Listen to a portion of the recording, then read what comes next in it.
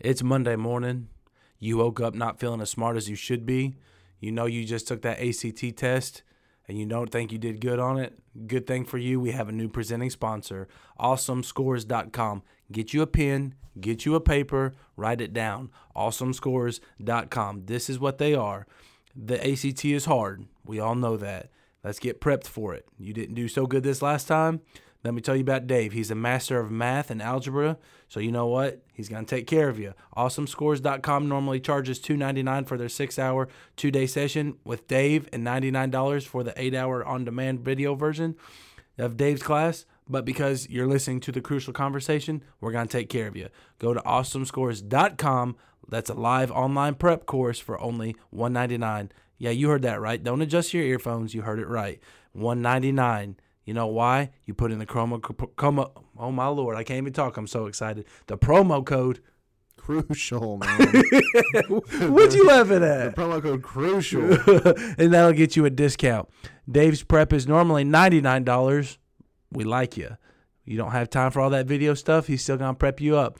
$99 ain't going to cut it for you. You're a part of the Crucial family. Put in promo code Crucial, get $75. We'll take it at the discounts given at checkout. And don't forget that the last date for ACT is December 14th in 2019. I can't talk, Brian. I am so excited about this that I can't even talk. The last date for testing is December 14th here in 2019. Go to awesomescores.com or call Dave personally at 501-681-7248. Awesomescores.com. That's their passion, is you nailing the ACT. Make sure you put in promo code Crucial and get that discounted price so you can act like you're smart around your friends again.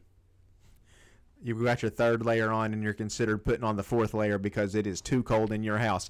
It is time to warm that place up by getting a hold of Nat Anderson today at Anderson Heat and Air so he can get your air unit running like it did last year and the year before. But in the meantime, something's come up and your furnace ain't working right. He can come in and he can fix everything. You need to get a hold of him today at 870-664-1967. Again, that is Anderson Heat and Air at 870-664-1967. You know why I feel like we have good numbers on the podcast, Brian? Why? Because we tell the truth. We speak honest, and we talk about stuff that other people don't want to talk about. So let's talk about that house you're living in that you don't even have the desire to put up a Christmas tree in, and you don't even want to hang lights on it because you're like, hey, this thing's so ugly, not even Christmas lights is going to make it look nice this year. That's why we're bringing to you Live Oak Realty. Call Dustin today. He'll get you that dream home. Brian, you dealt with Dustin. Tell me how you enjoyed your experience with him. No, he was phenomenal. I got in a house, backed out of one deal, and got into another house within 1 month because he was there to support us and he was there to make the deal happen. We had within, I think, 3 weeks until Melissa had to move into the new home. Otherwise, she was going to be homeless because she had got out of her old rent. Dustin made it happen. So you can call and get that same level of service at 870-520-2522 or go to listwithliveoak.com. Tell Dustin that the conversation sent you and that you're just trying to get out of that rat-a-tat-tat house. I don't know what that's supposed to mean, but when you talk about rat-a-tat-tat, it makes me think of tapping on a drum. It is time to go to thedrifteddrumcompany.com. Dr. April Jones's website is there, and a few weeks ago, I know we've talked about it several times, a few weeks ago we went and we met Dr. April Jones and a lot of her friends there with all these different foundations that were there. It was a phenomenal time, and at that event, Dr. April Jones was promoting her book, No Mess, No Message. You need to get your copy today, and you can get it at thedrifteddrumcompany.com, and you can get it for 10% off the asking price if you use the promo code Crucial. Not only do you get the 10% off, but you will receive a free, that's right, free. Ain't nothing in this world free. You apparently don't listen to the conversation enough. Get a free companion journal with the purchase of the book, No Mess, No Message, if you put in promo code Crucial at checkout. Brian, talk to me about Jonesboro Cycle and ATV. Man, you want to go for a ride. It's people. I see people right now. It's deer season and people are going out and they're hunting and all that. And the way you want to get back in them backwoods is you need an ATV that's going to get you back there. You want to get a hold of the guys at Jonesboro ATV. Tony, will you give me that website real quick? Yeah, sure. It's jonesborocycle.com. Or you can call them at 870-935-2887. Or if you're here in the local area, go by and see them. They're over on Fair Park Boulevard. I think it's 2887 Fair Park Boulevard. Go by and see them. You know what? Even if you want to buy something, they'll deliver it to your house. You didn't hear me wrong. They'll deliver it to your house no matter where you're at. Call them today at 870-935-2887 or go to jonesborocycle.com. If you see anything on there you like, whether it be a helmet or goggles or riding gloves, maybe you need some ratchet straps, whatever they got, put in promo code CRUCIAL and get 10% off your entire purchase. Brian, this next sponsor is close to home for you. Tell me about whenever you get real hungry. I'm not, hold up. I'm not talking about lunch hungry. I'm talking about I got to eat something. Oh, you're talking about real hungry. What's your solution? For over 20 years, Lazzari Italian Oven has been serving the Jonesboro, Northeast Arkansas community with their Italian cuisine. You can go to Lazzari's today. They're located down on South Caraway Road, and their phone number is 870-931-4700. When you go there, you don't want to miss out on all of the things that they have. They've got all of their sauces are made in-house. All their salad dressings are made in-house. It's none of this stuff that you bought from some corporation. But Brian, I just ate at the Olive Garden. Shut your mouth. That's all I got to say. Shut your mouth. What you need is But Fazoli's is cheaper. But you're going to be in the bathroom for 3 days. And so don't you're going to mess up your whole immune system is going to get messed up going eating in all these other places. Lazzari's is the only place where you can go, where you can depend on the food to be good and you not be miserable after. Listen, here's a good rule of thumb. You shouldn't hate yourself after you get done eating something. Because I know there's some place you can go and you eat it and you feel bad because you're like, oh my gosh, dude, I just now clogged up 4 arteries because all that. Brian, all that grease. Hold up. I was at the airport yesterday and I decided to get me some pasta.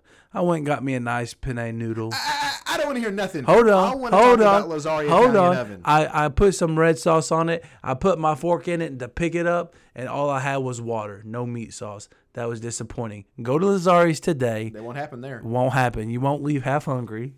And you get What does that mean, Tony, half hungry? I don't know. Why don't you give me a guess on what half hungry means? Guys, thank you for tuning into the podcast this morning. We know you're thoroughly going to enjoy this next podcast.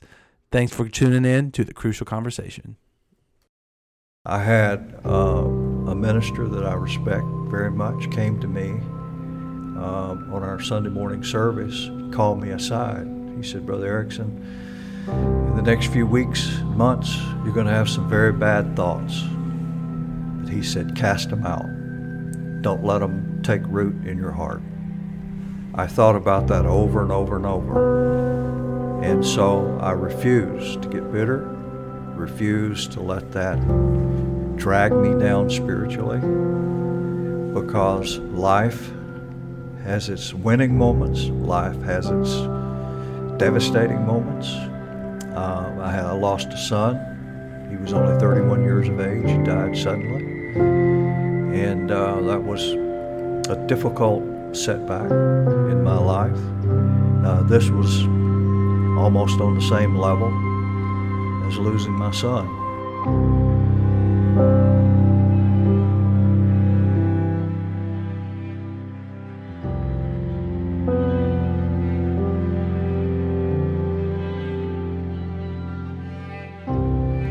Hey guys, this is Brian. And I'm Tony. And you're listening to the Crucial Conversation Podcast.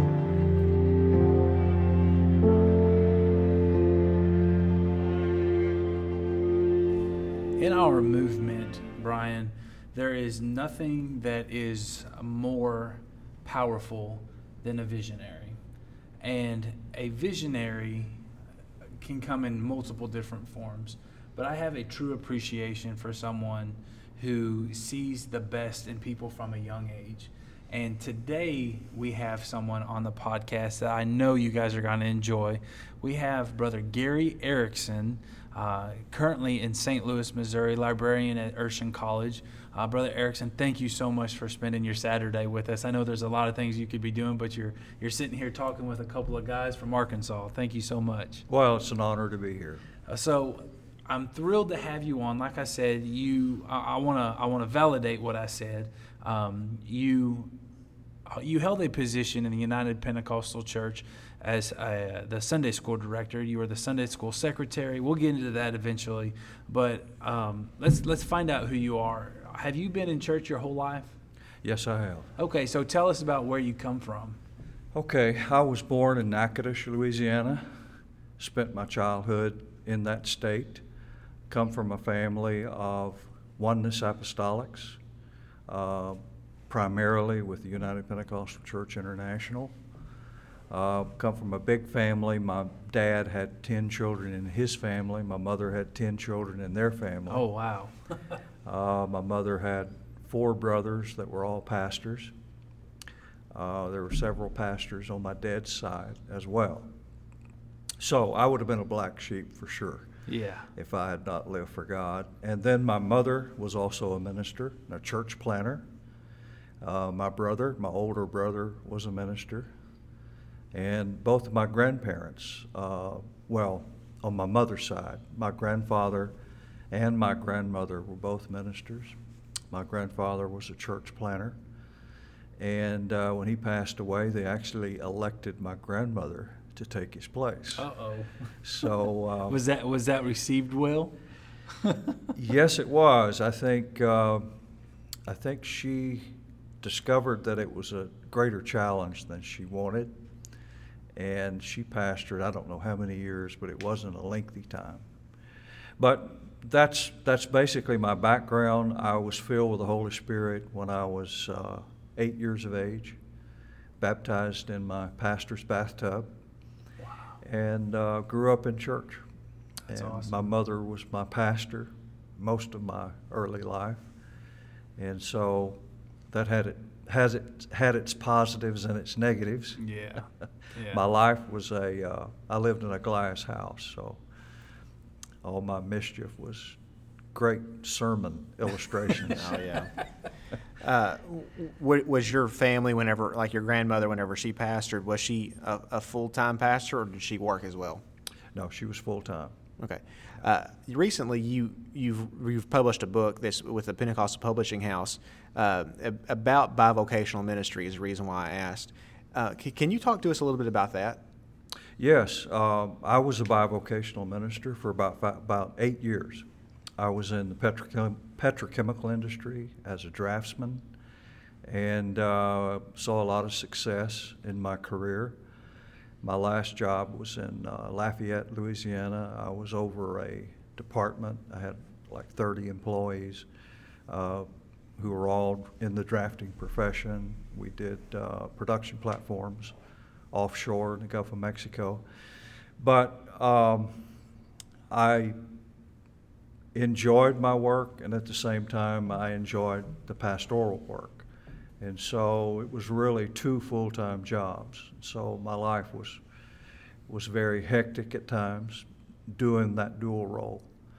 And so it's always been a passion in my heart for men who pastor and work simultaneously. And when I started to graduate from Covenant Theological Seminary, I had to do my dissertation.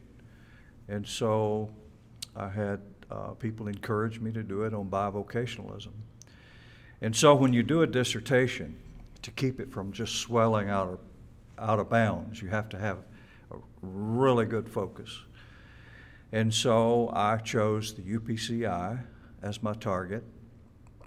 And my goal was to determine how bivocational pastors view the theology of work or understand the theology of work. And so I did a survey, like an informal survey, first of all, in the UPC through the North American Missions Division. And they assisted me with that. And I determined that 60% of our pastors in our fellowship are bivocational. And like over 90% of our church planters are bivocational. And so this is a huge aspect to the ministry of the United Pentecostal Church. And so I'm grateful that I chose that subject. I interviewed 7 bivocational ministers. I interviewed a Spanish-speaking pastor who's a building contractor. I interviewed a postmaster, a psychologist, a forensic psychologist, and then a counseling psychologist. I interviewed a chaplain, I interviewed a man who had his own business as an accountant. So I had a good mix, good variety of pastors. And so when you interview, you probe into their thoughts and their understanding. And so that's what my paper was about.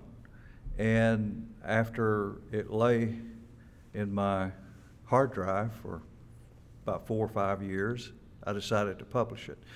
So when you do a dissertation, it's quite disjointed and very awkward, and it's not for casual reading. Yeah. So you basically have to overhaul your dissertation when you put it in a book format. And so that's what I did. I took out a lot of the starchiness and a lot of the repetition and so forth. And so the Pentecostal Publishing House, Word of Flame, agreed to publish the book. So it's their book, and it was published just prior to our general conference this year.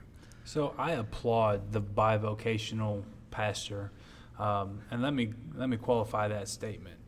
The pastor who is at our church in Jonesboro, he took our church, and he did not have to go to work. Our church, I'm not going to get into everything, but in the bylaws there's a certain percent of money that's allowed to the pastor and all this. And our pastor is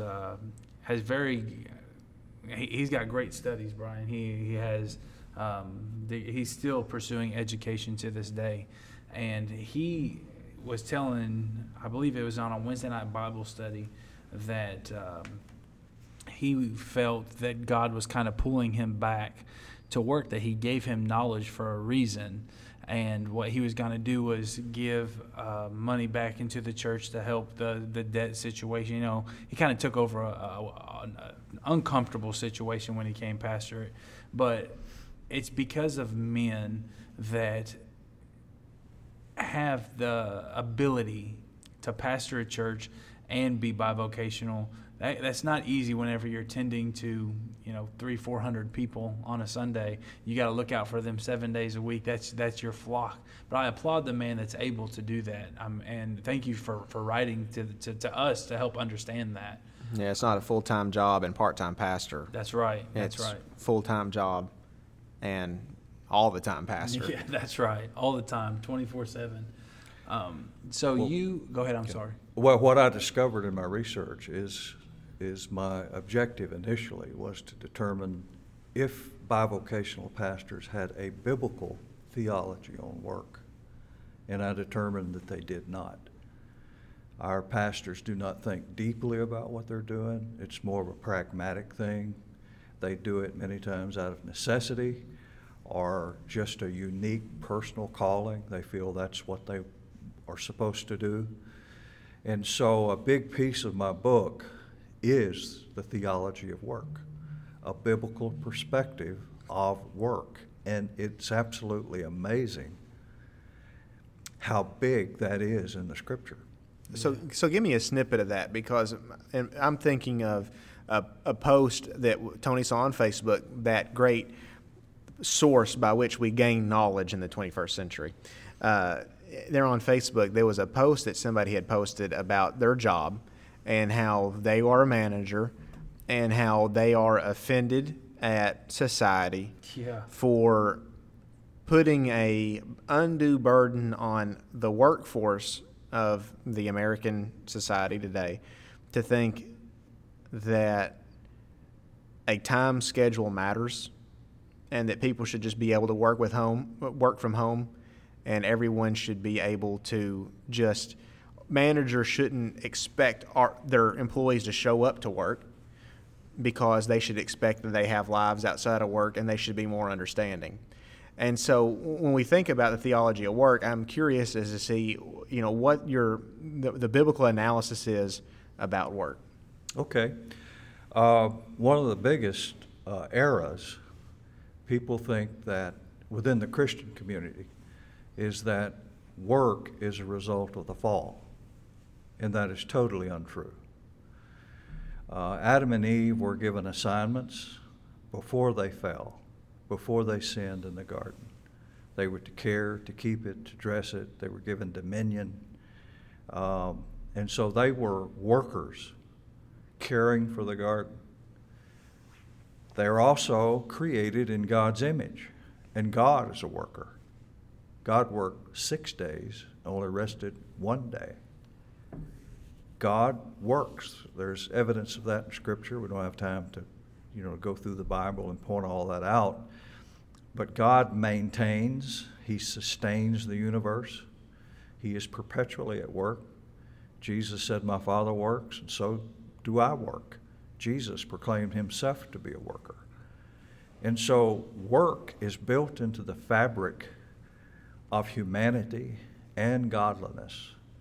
It's not a temporary thing. It's an eternal thing. I think I can prove, I have proved it to my own satisfaction. There was work before the fall, there's work after the fall, and there will be work in eternity. I don't agree with the concept that we're going to float on clouds and wear halos and play harps. That would be nice for a few hours. Yeah.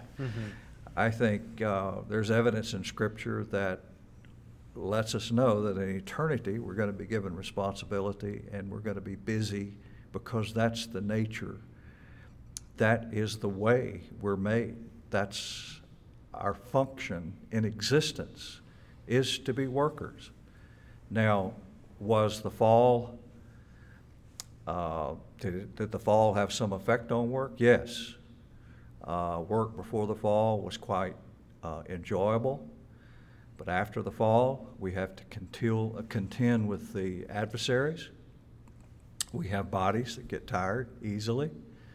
When we do repetitious work, we get bored, and due to the monotony. And so, yes, after the fall, there was a lot of encumberment that fell upon us. And so, yes, sometimes we curse the curse. Yeah. Because we are subject to the daily grind, like the illustration you just used. Someone is frustrated because they have to work and they have to be committed. Mm-hmm. I think a world that person's describing it would be an absolute disaster.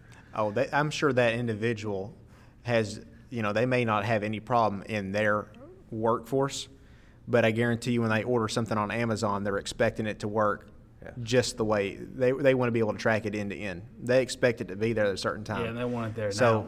So I mean, it's one of those things that it's just, again, that was my thing, is when you think about it, if that concept is spread to society, then what happens when the doctor just says, I just don't feel like going in because I have something to do. Yeah. And then the delivery room backs up, and then the surgery, I think that's a surefire way to destroy society. Yeah. When the trains don't run on time.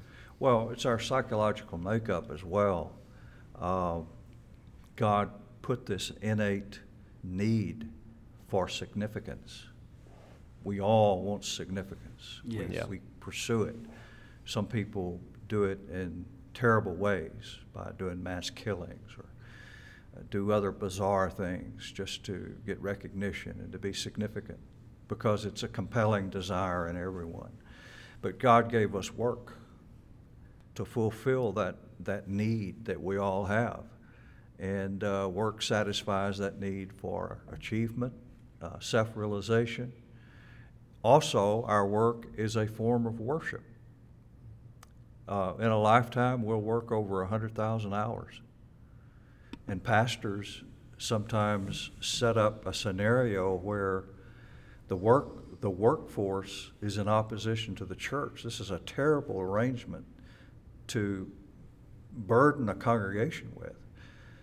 Can you imagine the benefits a pastor can derive if he'll encourage and dignify the occupations of his church members and say, what you do on your job, you're not only contributing to society and making the world a better place, your work and your talent is something God gave you, and right. You're giving that back as an expression of appreciation for the blessings that He sent your way.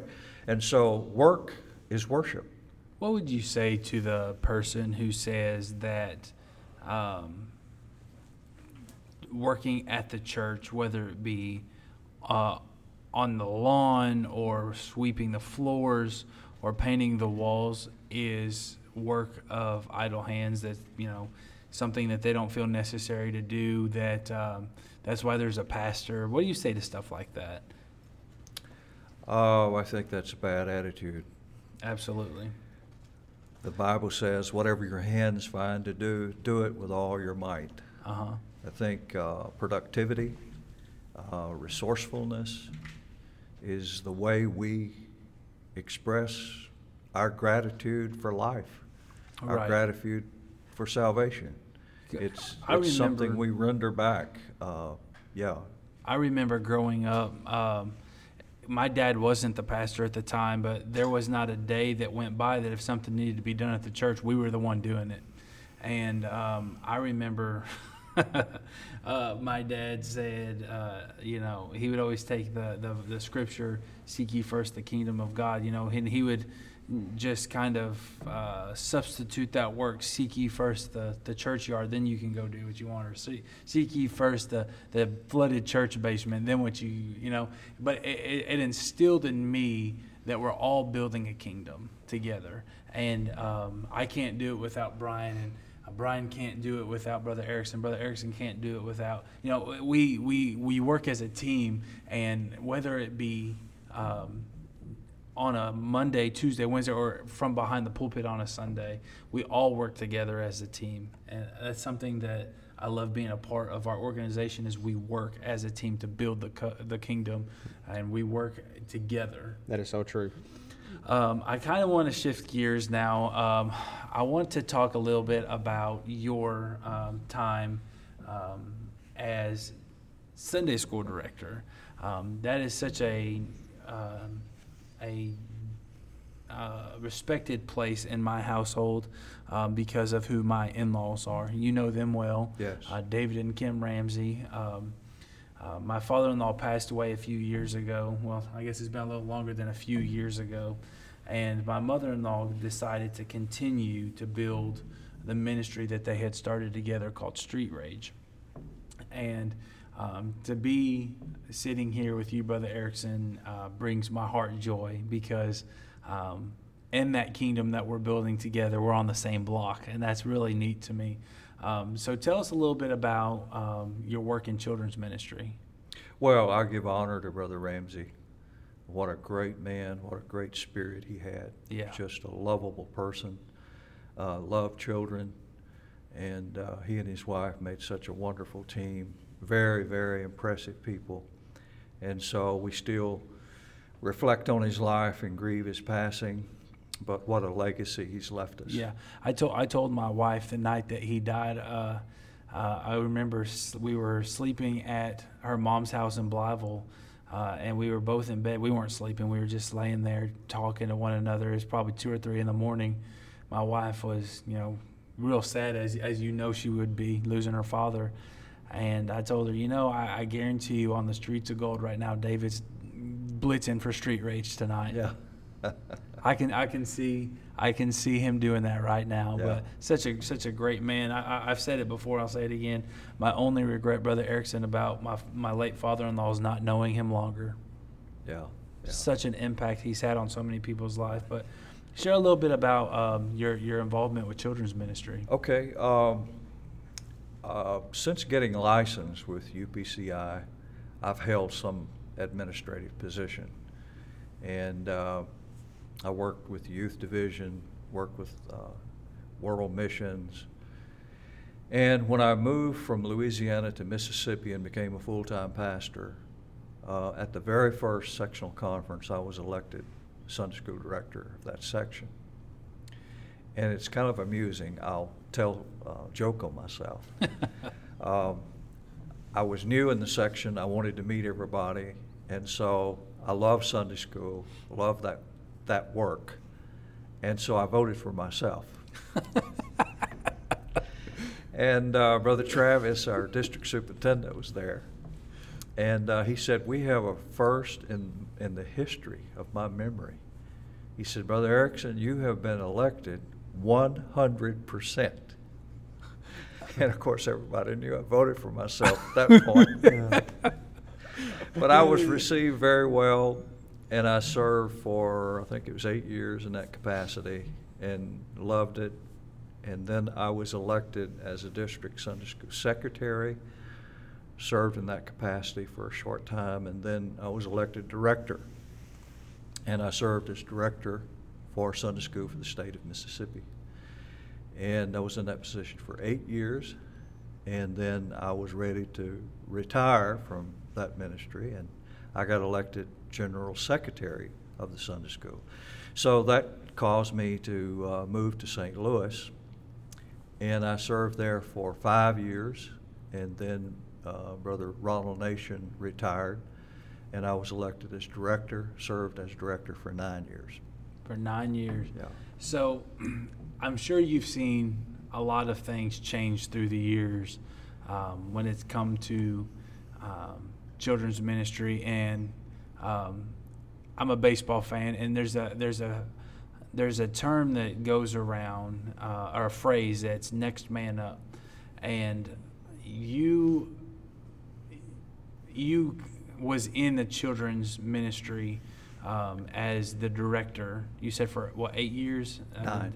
9 on the general level, and you didn't retire at that point. You went in. I guess you were still running for election, and you did not get that re-election. And before our listeners say, "Oh man, what is he talking about?" I want to let everybody know we talked about this off record, and Brother Erickson said he would speak on this, but I'm sure that it almost came to a shock to you because you know that you've uprooted your family, and you went from the comfort of what you knew to headquarters in St. Louis, Missouri, and you're following God's path and will for your life, and then all of a sudden it's like the people around you doesn't see it. How did you overcome something like that? Well, I will confess it was a difficult moment for me. When you're in a directorship, you have a lot of moving parts. You have a lot of things that you're trying to deal with. And so the upcoming election is not something I really thought about that frequently. I thought about it in fleeting moments, but it's not something I brooded about or you know, put out feelers to see how things were going for me. And so it did come as a shock. But what happened, I think I understand the dynamics of it. In 2008, we had a terrible financial decline in the United States. Yes. With the mortgage fiasco, a lot of people lost their jobs. And in the Sunday school division, we had struggled since its creation financially. And for many years, we were subsidized. When I came on board, we were still being subsidized about $100,000 a year. Well, after I arrived, they began to have trouble at the headquarters offices financially. We were being challenged, and so I understand that they did it incrementally. It was like $25,000 a year over a 4-year period, and so we were on our own. We were not like other divisions. We did not have a margin or a cushion. The money that came in, the money went out. We didn't have anywhere to cut, like some divisions who do grants, to other ministries. When they suffer financial setbacks, they just kind of draw those in. And then when things get better, then they go back to where they were. We didn't have the benefit of cutting back in our transfer of funds. And so I was meeting the budget committee like every 6 months, and they were really pressuring me to cut. And so I had cut everywhere. I had nowhere else to cut. And technology had brought about a lot of innovations, and a lot of the things we were doing in previous years were streamlined now. We were We were forming out a lot of projects. Other people were voluntarily helping us. And so in our office, I start looking around for where to cut. And to make a significant cut, I come to the conclusion I had to cut the general secretary of our division, had to cut his salary, which was a terrible thing to do because you understand how hard they work. Yes, and he had resigned his church, moved to St. Louis. He had 2 young children, and so this is probably one of the hardest decisions I've ever made in life. But I made the decision. It was approved by management, and it was not received well through our fellowship because this man had been elected by our constituents, by ministerial constituency, and Brother Erickson had stepped in and tampered with our choice. He didn't lose his position, but he lost his salary. So he had to go back into ministry. And it eventually worked out for him, and he pastors in Kentucky today. But this angered a lot of people. And so when the election came around, I think people were thinking if Brother Knox had to go, Erickson has to go too, because this is not fair. And I understand that. And so I may have a few enemies scattered out here and there. Don't we all? Detest the sight of me and rejoiced the day I left. I'm sure I have a few enemies like that. Sure. And that's their choice. They Well, probably have reasons for that. Yeah, you were put on such a high pedestal, and like you've already said, you live in a glass house whenever you're in situations like that. But there was a very prominent man, and I won't say his name just out of respect. He pulled me to the side at General Conference one year, and he said that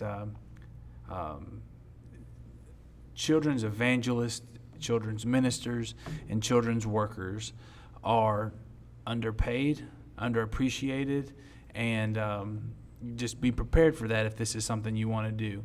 And it's almost like the movement that I'm not going to say that we're a part of, that the movement we're a part of, but it's almost like I can see that almost because I see how hard my mother-in-law works.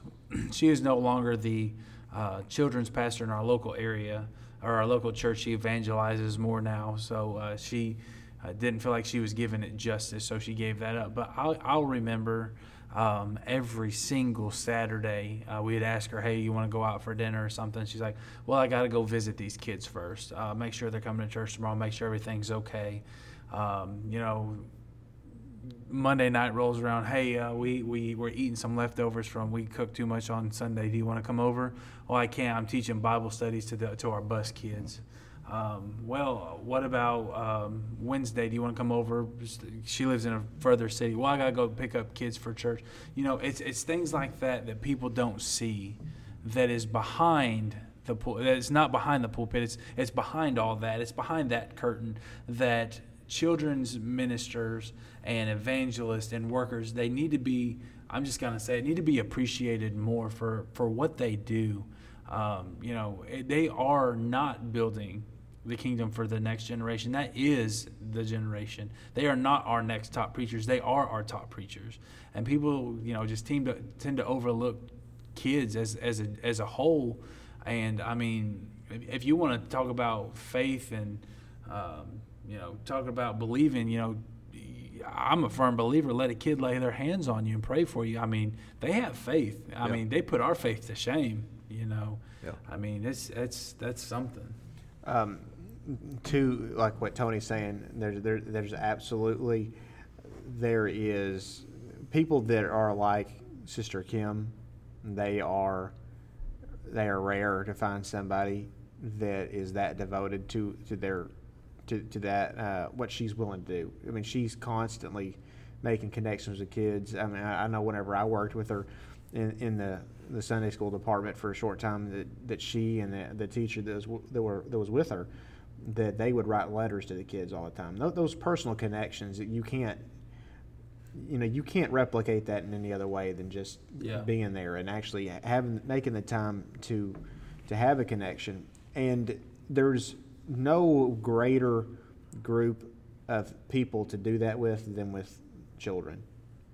Absolutely. I mean, that's the most precious things that we, of course, I don't have children at this stage of life, but Tony, I'm sure you can attest that that's the most valuable thing you have is Olivia. Absolutely. And if you were in a situation where, for whatever reason, you didn't have a walk with God or you didn't have a vehicle to get to church or whatever, that somebody would, from the local church, go out of their time to pick your daughter up. Yeah.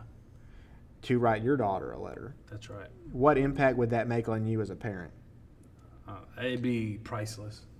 Absolutely priceless. But Yeah, our children's evangelists need to be compensated better. Many of them spend a lot of money with children's props aren't cheap. paraphernalia, props, and those kind of things. And it's a lot of effort to keep an inventory of stuff like that and to haul it around. They work very, very hard. Yeah. And I get to see that firsthand now. they sure do. If you were, if an individual came to you, Brother Erickson, and said, I feel like I want to do something for God, and I feel like He's leading me in the direction of children's ministry, but I don't really know if that's for me. I don't know if that's my personality. What would your message to them be? Well, it would depend on the individual and knowing the individual. Mm-hmm. I think it's important for people to pursue a ministry where their talents lay, and sometimes those can be adverse. I'm not a children's minister. I attempted to be and was not very successful. I tried to do puppets, and I used to, when I was with the youth division, I would teach in the youth camp, and I managed to get by. But at the end of the day, I realized that was really not my forte. I was not really gifted in that It's area. a different breed of folks. I think it's important for people to discover their gifts and pursue their gifts, and not necessarily their desires. Hopefully, they're in harmony.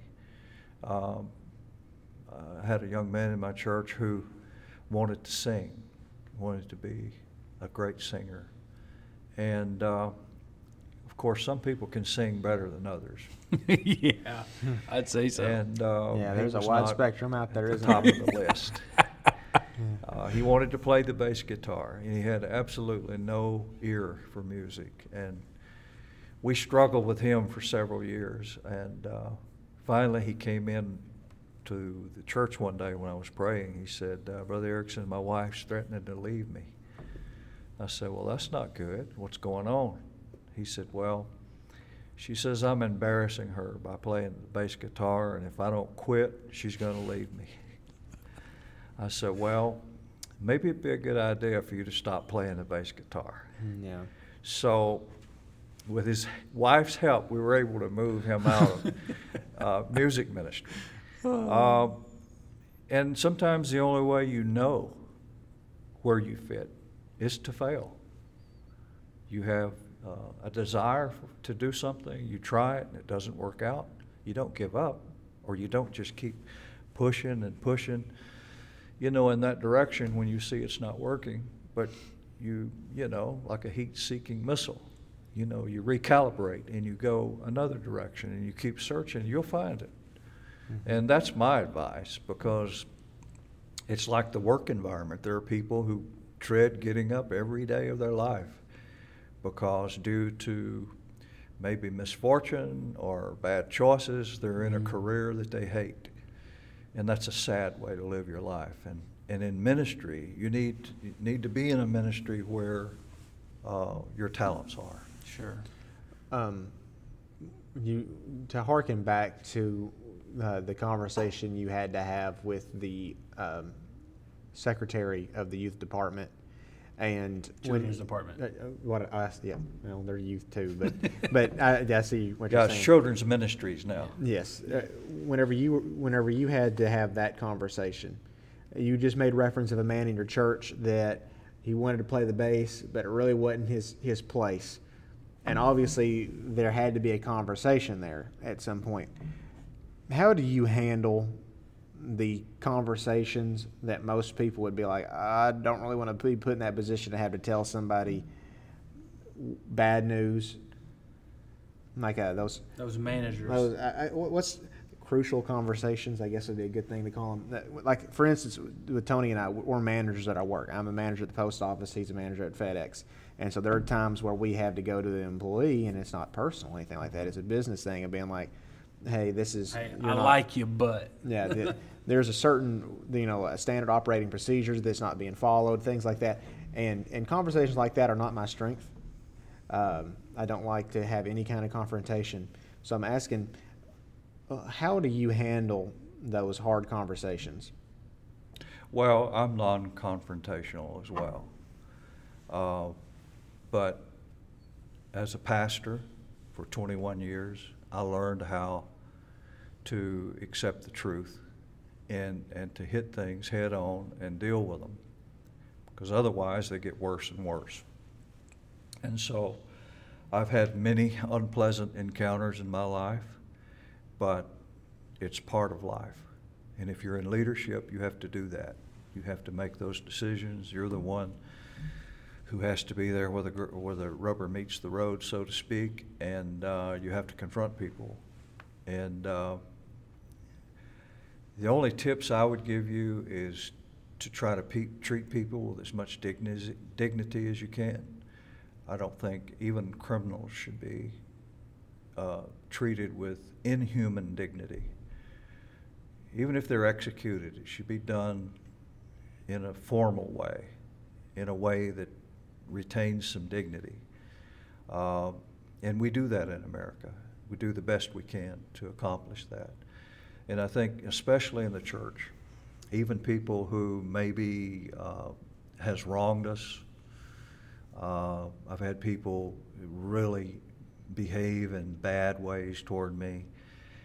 And you have to pray for them, and you have to keep a good attitude, and you have to put on your rhinoceros suit and not let it harm you or affect you emotionally. And you have to deal with what you have to deal with and let the chips fall where they may. That's part of being a leader. Yeah. And that's what I always told myself. I'm a leader, and this is part of leadership. If you don't like the heat, you have to get out of the kitchen. Yeah. And so that helped me to say, I'm a leader. Wow, God has put me in a position of leadership. That's pretty cool. Yeah. But this is part of it. I've got to deal with this unpleasant situation, but I'm a leader. I'm going to do it. Well, Erickson, I want to ask you one last personal question, unless Brian has any more. We'll transition into what we came here for. A lot of this stuff we're talking about right now is kind of off the cuff. But I wanted to ask you, whenever you uprooted your family and moved to St. Louis and realized that you weren't going to be reelected, did you realize, or did you ever come to a realization and that made you begin to question God's calling on your life? Well, it was a shock to me, and it was very humiliating. I had worked all my life. I had never been dismissed from a job. So when I did so, I did it on a grand scale in front of over 1,000 of my fellow ministers. And so it was extremely humiliating. But it's life, and you have to deal with what life throws at you, and you have to keep your cool, be a Christian. That means more than anything else. And so I'm stunned. I hardly know how to behave or what to do, but I knew that I needed to address the voters and let them know where I was coming from. And so they always permit that. And so you tell the audience, thank you for the privilege of letting me serve for 14 years. It's been the greatest honor of my life. I love all of you. I accept your decision. Your will is God's will for me at this juncture. And you try to protect your heart from getting bitter. I had a minister that I respect very much came to me on our Sunday morning service, called me aside.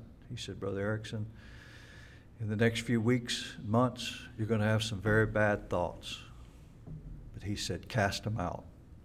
Don't let them take root in your heart. I thought about that over and over and over. And so I refused to get bitter, refused to let that drag me down spiritually, because life has its winning moments, life has its devastating moments. I lost a son. He was only 31 years of age. He died suddenly.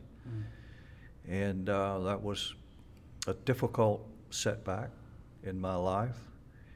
This was almost on the same level as losing my son as far as its impact on me emotionally, because my life was so full. I was so involved and so just loaded down with responsibility. And January the 1st, I had absolutely nothing to do. Now, I was right in the middle of my doctoral program and was working on my dissertation. So that helped because I had plenty to do. I didn't know whether to get a job. I didn't know whether to evangelize. I didn't know if I should try to pastor again. I had a couple of overtures from churches wanting me to be their pastor, and prayed about each one and couldn't feel that that was what I needed to do. And in the meantime, I said, I've got to bring in some income for my family. So I began to look for a job, and I found a secular job with a roofing company. And so I'll never forget the day I drove up to the parking lot of this roofing company, and I saw this shabby warehouse in this so-so neighborhood. And I said, God, has my life come to this? And God said, yes, you can do it. So I got out of my truck, went inside, they hired me. And so I worked for that company a few months, and had some very interesting experiences because I had been out of the workforce for probably 30 years. And so to go back into a worldly construction environment was quite a cultural shock for me.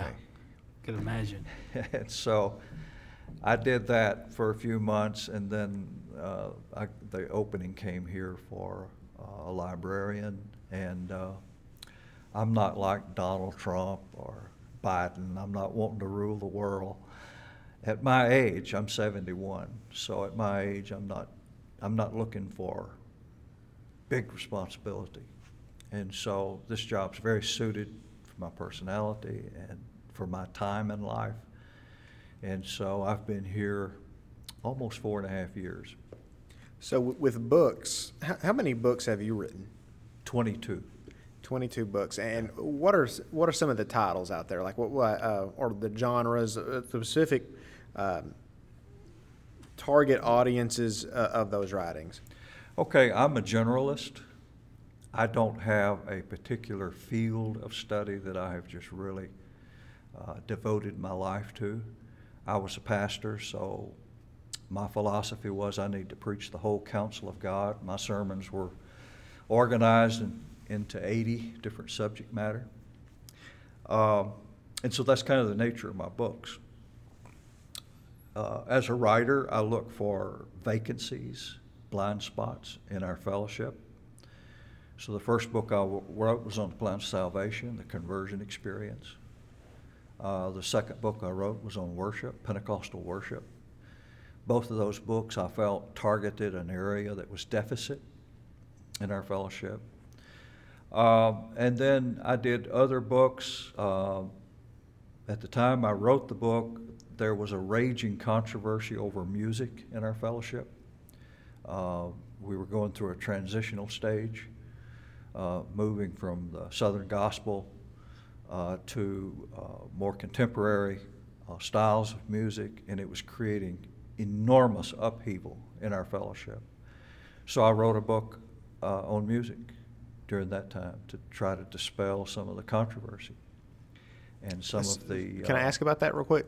Some of the angst and contention Right. between the groups. Yeah. Can I ask about that? Sure. So whenever you're saying you wrote about music, are you saying like, was it, let's say for instance, in the book, is it justifying like the, almost an apologetic way of saying that musical instruments are allowed in the church, or was it more of a, hey, even though these styles are changing, it doesn't mean that it's wrong because styles change over time? What was the main focus in that? The premise of my philosophy was music is amoral. There is no such thing as sacred music. Now, the Catholic Church tried to codify a particular style. It's called the Gregorian chant. Pope Gregory was quite industrious in that way, building policies and that kind of thing for the Catholic Church. And the Gregorian chant is that everybody sings the same note, and you have no musical accompaniment. Now, that was sacred music. Now, if you want to hear what that sounds like, you can go to YouTube and you can hear the Gregorian chant. That was sacred music. Well, you can't do that. Music is saturated with culture. It's a cultural thing. You can go to the Congo, and their churches will have different music than they'll have in Mexico City. You can go to New York City to an African American church, or you can go in comparison to maybe a church in Little Rock. The music is going to be very different because it's culture. And so my philosophy is we need to be more patient with one another, and we need to rise above culture and realize when it comes to music style, now I know there's a danger in borrowing too much from the world, and you can bring things too quickly into the church, and it can be contaminated. It can bring more harm than good. And so there's a balance. So that was my philosophy. You have to have a balance, and there needs to be a detachment from so much emotional investment. And,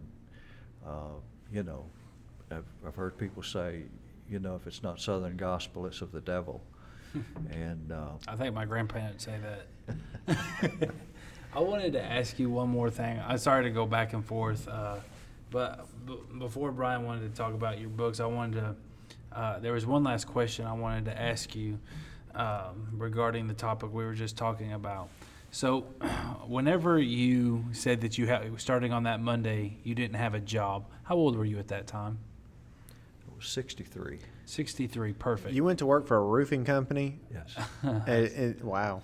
Well, the reason I ask that is, what do you tell the individual that feels like they've lost their purpose? We talked to a lot of people on this podcast, to a younger generation. A lot of younger people listen to podcasts because, let's face it, some of the older generation doesn't know what a podcast is. But on our podcast, we talk to a lot of younger people. But what do you tell the older people that feel like they've lost their purpose because of the place they're at in their life? Well, it depends on the individual. They may have health issues that make them subject to being sidelined. If they still have relatively good health, my encouragement would be stay busy. I could be retired right now, but I have no desire to retire because of my concept of work. I'm going to work as long as I can work at something. You should write a book called No Desire to Retire. That's good. That would have been a good subtitle for his. And I understand when people have failing health and they're sidelined and there's no more opportunity for them. It's a sad time for the end of life experience. I think we all should prepare for that. What about the healthy individual that, due to unforeseen circumstances, They got laid off? say they got laid off, or say just their families falling apart. They've something to that nature where everything's completely fine on the health spectrum, but under foreseen circumstances, they feel like they've just lost their purpose. Yeah. My advice would be is not to give up. Don't ever give in to despair and depression. Fight back. And sometimes you feel like all you have left is the fragments. But you take those fragments and you reinvest them. And you find something productive to do. You may not get paid for it. During my time of trial, I even offered to work free at UGST.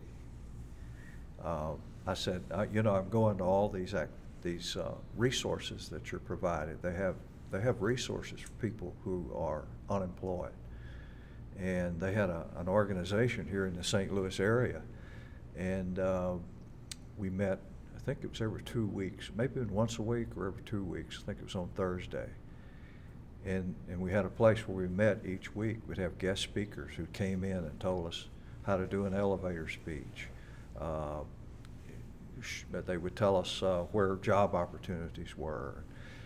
And you get to know these people. You get to meet these people who are in the same situation you're in. So my advice is probe with the internet nowadays. It's amazing. You can find people in your same situation. You can find people who can offer advice, who've been through the same thing. It's a wonderful day to live. Yeah. The internet is just absolutely You can't amazing. hide from information. I mean, I'm old enough to remember when there was no internet, and you had to go to the library and pour through books. And most of the information was old, unless you could get it out of a magazine. So for Al Gore. there's so many resources today. So what you do is you take the fragments that are left and you reinvest them in something. Yeah. Don't ever sit and brood over your misfortunes. Don't cry over spilt milk. Right. Well, Tony, I don't know how you want to do this next segment of our conversation. If it's something we want to do as kind of a podcast in and of itself, or if you want to continue to be tagged into, because we wanted somebody. We've been talking about having a podcast that's has a focus on the new birth. Yeah. In particular, so that way that our listeners, if there's somebody out there that you think needs to hear that message about being born again of water and spirit, you can send them to a resource. Maybe if you're not comfortable doing one-on-one Bible study yourself. And whenever, as you heard when we talked about some of Brother Erickson's books, that he made mention that he wrote a book about salvation and the conversion experience. And whenever we were on the phone with him and he said that, we were like, oh, well, there's the perfect opportunity. Yeah. Someone who's written a book on it. And so I want to spend some time with you, Brother Erickson, talking about what it means to be saved. And so where I want to begin is when we say that we're saved, what is it that we're saved from? What actually is sin? Well, sin began in heaven. Lucifer rebelled against God's authority, and a third of the angels were kicked out with him to the earth to torment us now. But sin is anything that rebels against God. It can be an attitude, it can be an act. So sometimes our sin is in our heart because we have a bad attitude. Now, Satan was not wanting to overthrow God. He was just wanting to be equivalent to God. So that's a sin, because sin is rebelling against God's divine order. Now, that really speaks profoundly to our generation and to our world today, our contemporary world. When you defy God's order of things, such as gay marriage, as transgender stuff that's going on, when you defy God and say, I refuse to accept your order of things, I'm going to create my own order, run parallel to yours. To me, I think that's sinful. Now, we don't all do sin on that dramatic a level, but anything that just rises up in rebellion against God's order of things is sin. So you explained to us what sin is, and we must repent of our sins. The apostolic and doctrine that we live by is found in the book of Acts, chapter number 2. And in the verse of 38, it gives us the steps of salvation. We all follow those. But what is, Brother Erickson, what is true repentance?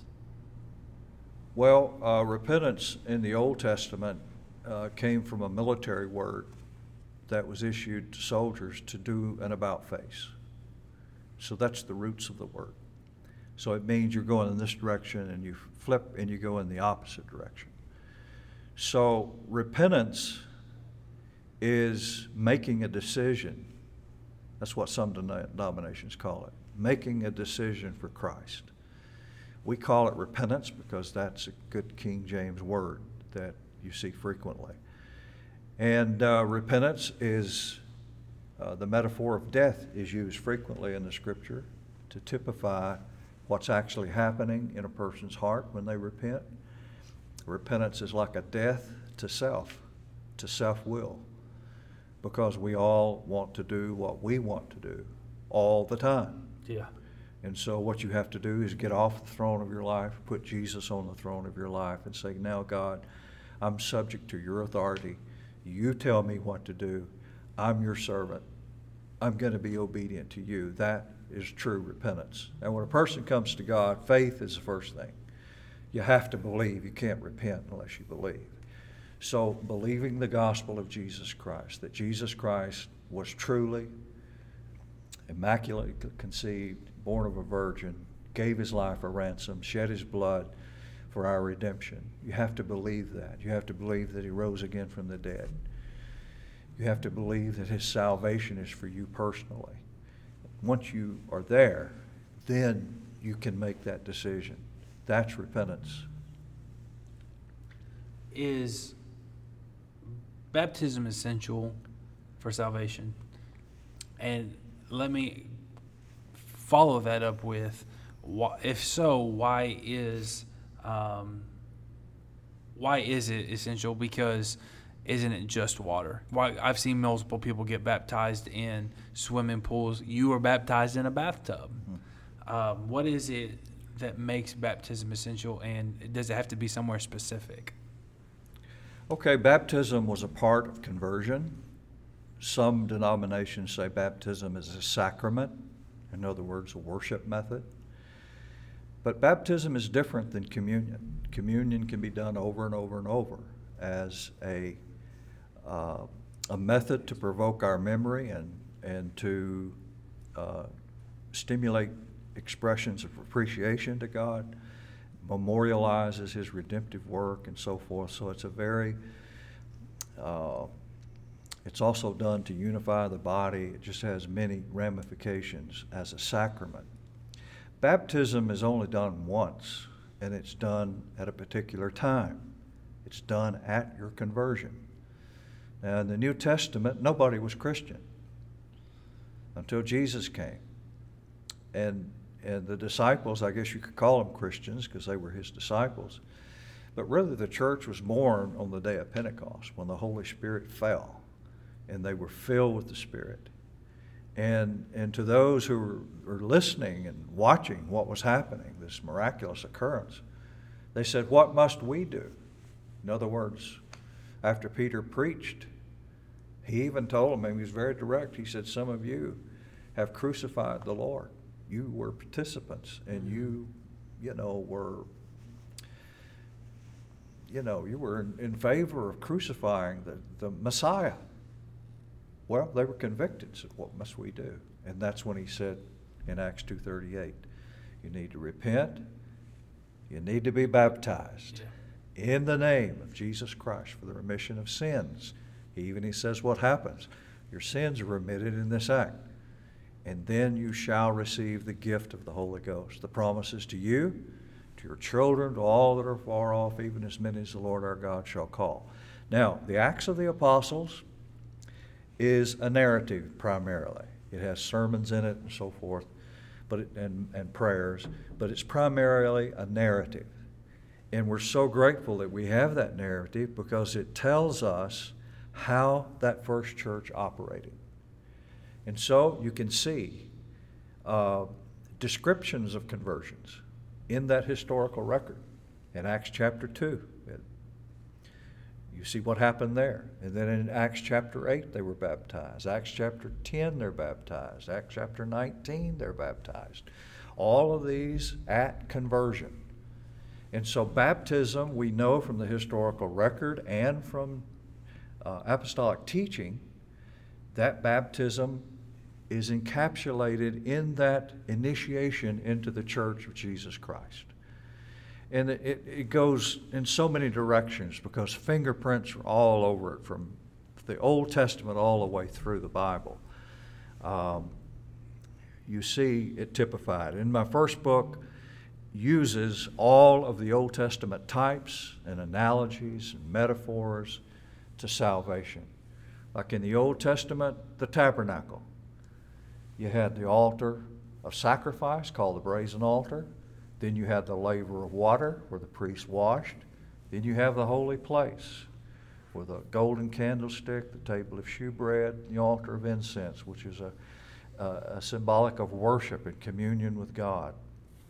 And so you see that sequence: repentance, water. You got repentance, water baptism, and receiving the Holy Spirit. The death to self, the washing, and then the Holy Yeah, well, you see it in crossing the Red Sea. Here they were. Pharaoh's army was about to capture them. And so that was death. They were about to experience death. And they passed through the waters of the Red Sea, got safely on the other side, and God collapsed the waters and destroyed their enemy. And they had a great celebration. That's a type of the new birth. You see it in the seed. Jesus said, except a seed die and be put in the earth, it can't live again. So I was raised on a farm, and I could go into great detail how all that works because I watched my dad do it. The seeds would dry up, but he would store them for the spring. In the springtime, he would put the seeds in the ground, and I did some research, and it's actually the moisture in the soil that causes the seed to germinate. And then it springs to new life. What a beautiful picture of conversion. And so you see it, going back to the deliverance from Egypt, the blood on the doorpost, symbolic of death, the death of the sacrificial lamb, and then the waters of the Red Sea, and then the rejoicing of deliverance from their Egyptian bondage. And so you see these types through the Scripture. And the Bible says, there are three that bear witness in the earth: the blood, the water, and the Spirit. Blood, death. Water, the washing of baptism. The Spirit, the baptism of the Holy Spirit. The fingerprints are just all there. It's a beautiful thing. And so Jesus died. He was buried. He rose again. When we're introduced to the kingdom of God, we go through that initiation process, and we're buried with him in baptism. We die with him in repentance, and we rise to a newness of life through the infilling of the Holy Spirit. And so people say, baptism's not necessary. Well, why not? Why would someone who wants to be a Christian say, well, no, I don't want to be baptized? Can I be saved without being baptized? Why would someone ask that? If you love Jesus Christ, you're sold out to be his disciple. You want to do it right, and you want to follow the New Testament pattern, you get baptized. So why split hairs and say, it's a sacrament, it's a work, various things people come up with. So on focusing in on the subject of baptism, though, as let me play the role for a moment of someone that would be receiving this Bible study. But when you talk about baptism and how we should be baptized in Jesus' name, but in Matthew 28:19, Jesus says, "Baptize in the name of the Father, Son, and Holy Ghost." Why shouldn't I be baptized the way Jesus said to be baptized, rather than the way Peter said in Acts 2:38? Well, let's look exactly what is said in Matthew 28:19. Jesus said, "Go ye into all the world and preach the gospel to every creature, baptizing them in the name," N-A-M-E, not names, plural, in the name of the Father, the name of the Son, the name of the Holy Spirit. Well, obviously, Father is not a name. Mm-hmm. Father is a title. It's a role in life. Son's not a name. So he was saying, in the name of the Father, Son, and the Holy Ghost. Jesus said, "I come in my Father's name." He also said the Holy Spirit will be sent in my name. So Matthew 28:19 is actually saying, be baptized in the name of Jesus Christ. It's just worded a little bit different. How do we know that? By looking at the historical record and seeing how those closest to Jesus, those new Christians, how did they obey what he told them to do? And I've got charts in my first book that have every mention of baptism and what occurs and the location and who's involved and what the purpose was and the mode and so forth. You can see it in a chart form, and it's absolutely amazing. I mean, it's so indelibly written in the Scripture that baptism was such a big part of that initiation rite. When Luke goes to record the end of his gospel, and he's ending it in the last chapter of his book, one of the things that he's making mention of is the Great Commission that Jesus is giving.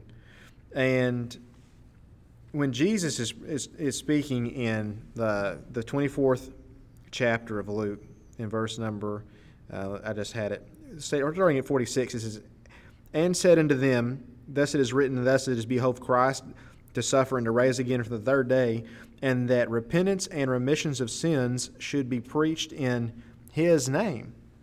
Who is it that Luke was quoting that Jesus was making reference to? You go back to that first verse that I mentioned there. Jesus says the Christ. Mm-hmm. What is the name of the Christ? It was Jesus' name, and he said that repentance and remission of sins. And in Acts 2:38, what is the act of remission of sins? Baptized in the name of the Lord Jesus Christ for the remission of your sins. Yeah. And so with that, when we continue through, and we've talked about these types and shadows, so what is the Holy Spirit? And how does that affect the believer in the conversion experience? The Holy Spirit is a descriptive expression of God, who God is. There are many spirits. We have a human spirit. There are evil spirits. But he called himself the Holy Spirit. It's that invisible power of God Almighty, the power of Jesus Christ to transform lives, to do miracles, to provide guidance. So the Holy Spirit is God with us in this present age. Jesus is not here in in a physiological way, but he's here in a spirit, and that is the Holy Spirit. So how does that come into an individual? Like when Peter says, "Repent and be baptized, every one of you, in the name of Jesus Christ for the remission of your sins, and ye shall receive the gift of the Holy Ghost." What is the gift of the Holy Ghost? Well, I think the gift of the Holy Ghost is the baptism of the Holy Spirit. It's referred to as baptism in the Scripture.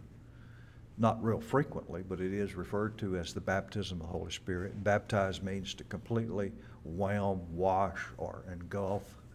And so when you're baptized in the Holy Spirit, you're engulfed, you're infilled, you're imbued with power. A lot of terms are used. So you're not only baptized on the outside, you're baptized on the heart, inside, in the heart. And so it is when God's Spirit comes into your life to assist you to be an overcomer, and to be an obedient disciple. Is the Holy Ghost, is it essential or is it just an added blessing? The Holy Spirit is essential, and all evangelicals believe that. There may be a few that are confused, but Yeah. overwhelmingly, evangelicals believe that the Holy Spirit is essential to salvation. And where So in the, that's not where we differ from other yeah, with both denominations. relations, yeah. Where in our salvation process is the Holy Ghost given? And the reason I say that is a lot of times people don't receive it the same way or at the same time, or that process that Peter gives, repent, be baptized, and you shall receive the gift of the Holy Spirit or Holy Ghost. There's people that I know personally that's been baptized and they still haven't received the Holy Ghost, and it's been 30 years later. So where during that process is the Holy Ghost given? Well, it is true that experiences vary, the intensity of experiences vary, the sequence of the conversion initiation will vary. There are some people who get baptized before they receive the Holy Spirit. Some people receive the Holy Spirit after they're baptized. I believe that we need to go back to the Scripture once again and try to find patterns in the Scripture.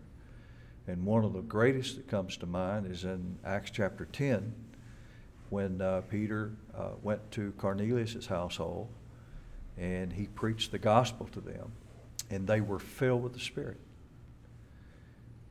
And the proof that they had received the Spirit is put right there in the Scripture.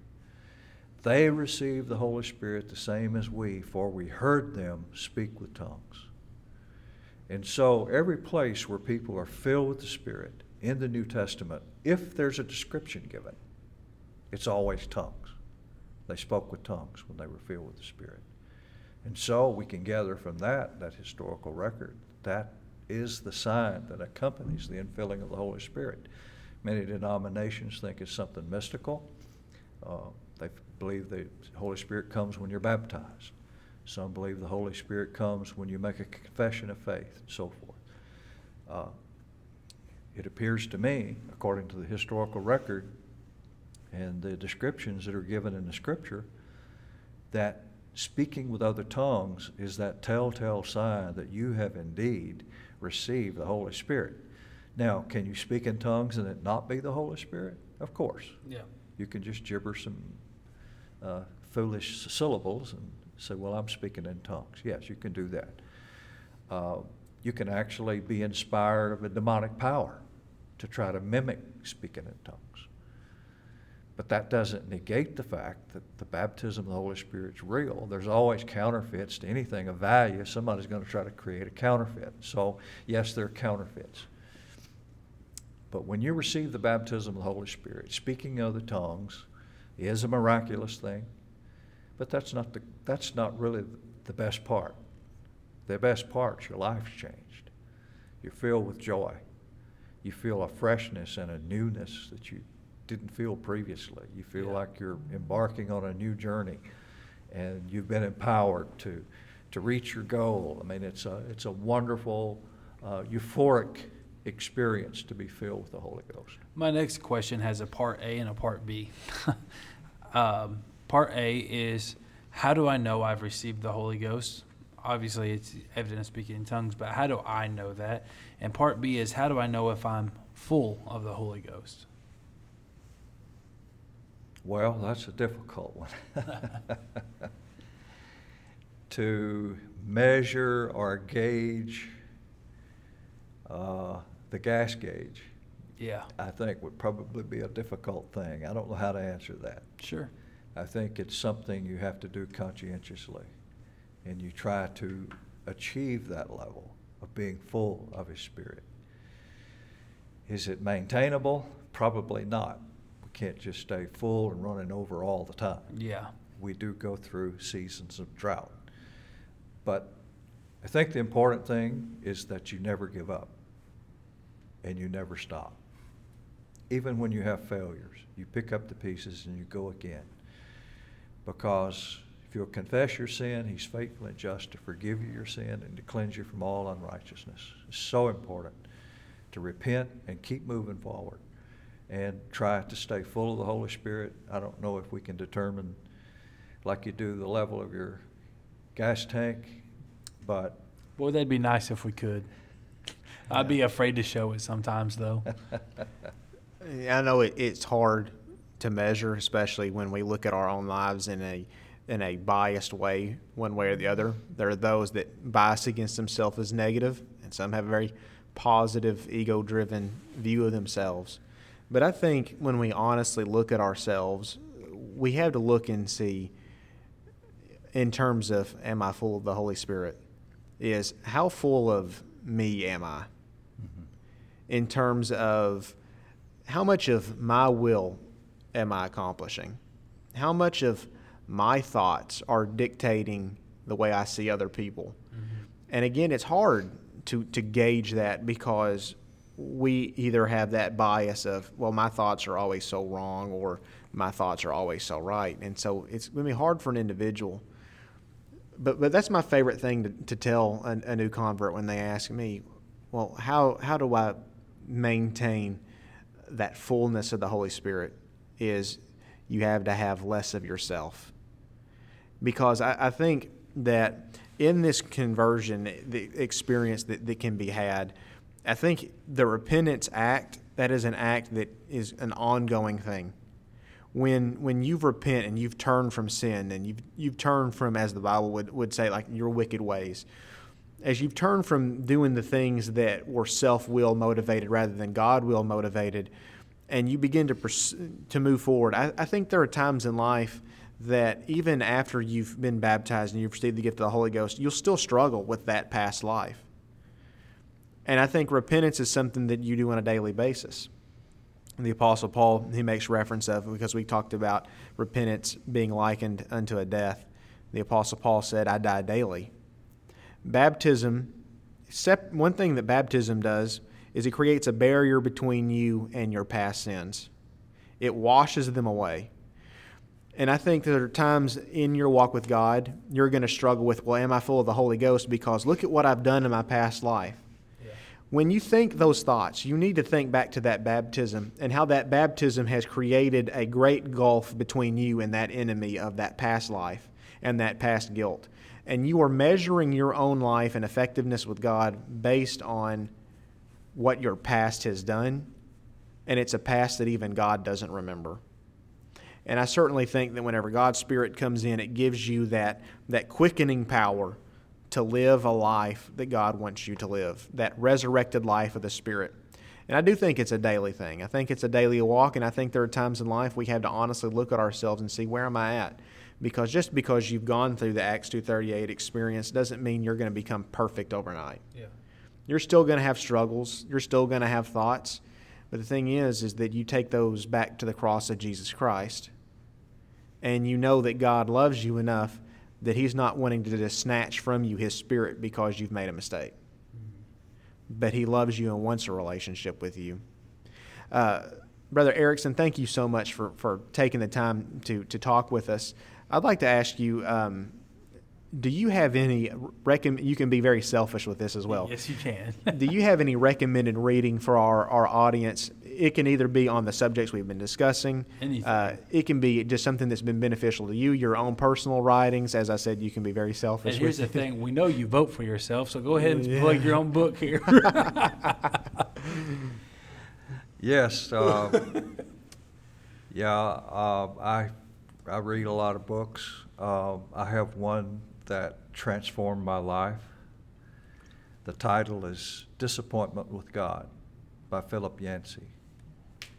I was born and raised in apostolic movement.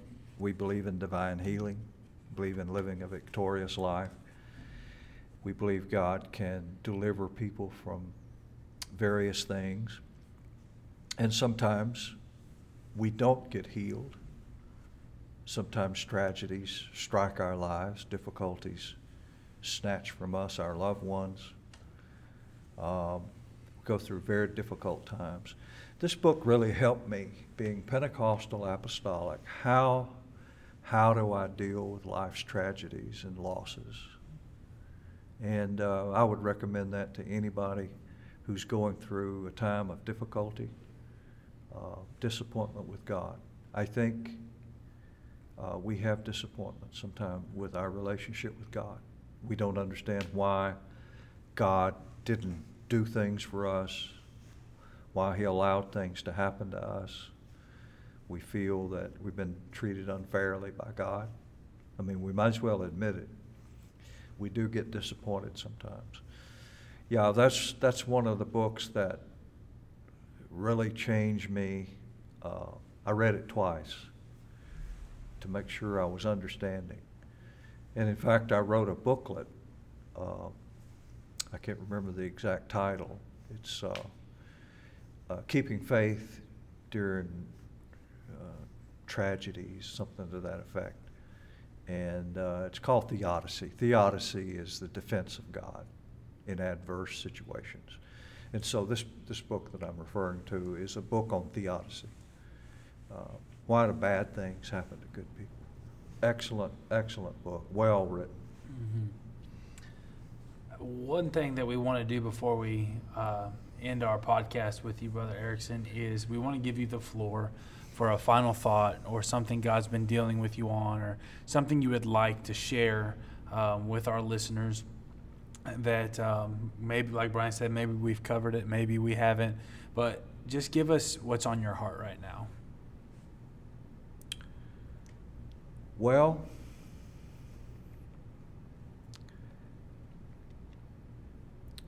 I think as Christian people, I think the thing that is probably troubling me the most right now is the condition of our world, especially America, and the anti-Christian movement seems to be getting larger and larger. Atheism is growing. We have politicians now advocating taxing churches because they disagree with gay marriage. We have people running for office that are living lifestyles that are just what we've always considered perversion. And there seems like there's almost a disdain for Christians. If you do the internet news and you read the comments that people make, there's an anti-Christian sentiment out there that's very bitter toward Christian people. Mm-hmm. And I think as a church, we need to lay down our little petty differences. And I'll even venture to say we need to lay down some of our animosity toward other denominations. And we should stop trying to fight with them and demean them. But we should try to find some common ground and try to work together, because we have a bigger enemy than each other. Wow. Especially in the church. Mm. In the church, we need to quit arguing over parking places and who's going to sing a special on Sunday night. Wow. These kind of silly things. I mean, we're in a spiritual warfare. Yes. And we need to lay down foolishness and pick up the sword of the Spirit and realize that the devil would like to destroy us all. Wow. And in a country that was founded upon Scripture, they were not perfect people, but at least they had faith. The majority had faith. Some were agnostics, but the majority had faith, and even the agnostics had great respect for Scripture. Yes. But we're living in a day where we have people in power who have absolutely no respect for the Scripture. And so we're in a different world than we were. Teach a class, and we just did a lesson on postmodernism. And I've lived long enough to see our culture transition from modernism to postmodernism. I see it very clearly. Younger generations can't see that transition, but I know how the world used to be, and then I see how it is now. And I suppose that's the thing that I think about the most, is where's the church going to go? What kind of decisions are we going to make in how to deal with the challenges that are going to be thrown at us in the coming years, because I don't see it subsiding. Yeah. I see it maybe intensifying. And so our people need to be grounded in the Scripture. We need a lot of teaching. Yeah. So that they're able to defend their faith. Some of our young people can't defend the faith. They believe it, but they can't defend it. And that's a very dangerous place to be in. Yeah. You need to be able to defend your faith, give reasons for your faith. Absolutely. This episode, we have covered a very broad spectrum of topics. Something that I've personally pulled out of this conversation is no matter what you may be facing, know that God's call is still on your life, and you still do have a purpose, no matter what all the surrounding things say. That we are all in this together for a common purpose, and that common purpose is for a greater purpose. Thank you guys for listening to The Crucial Conversation.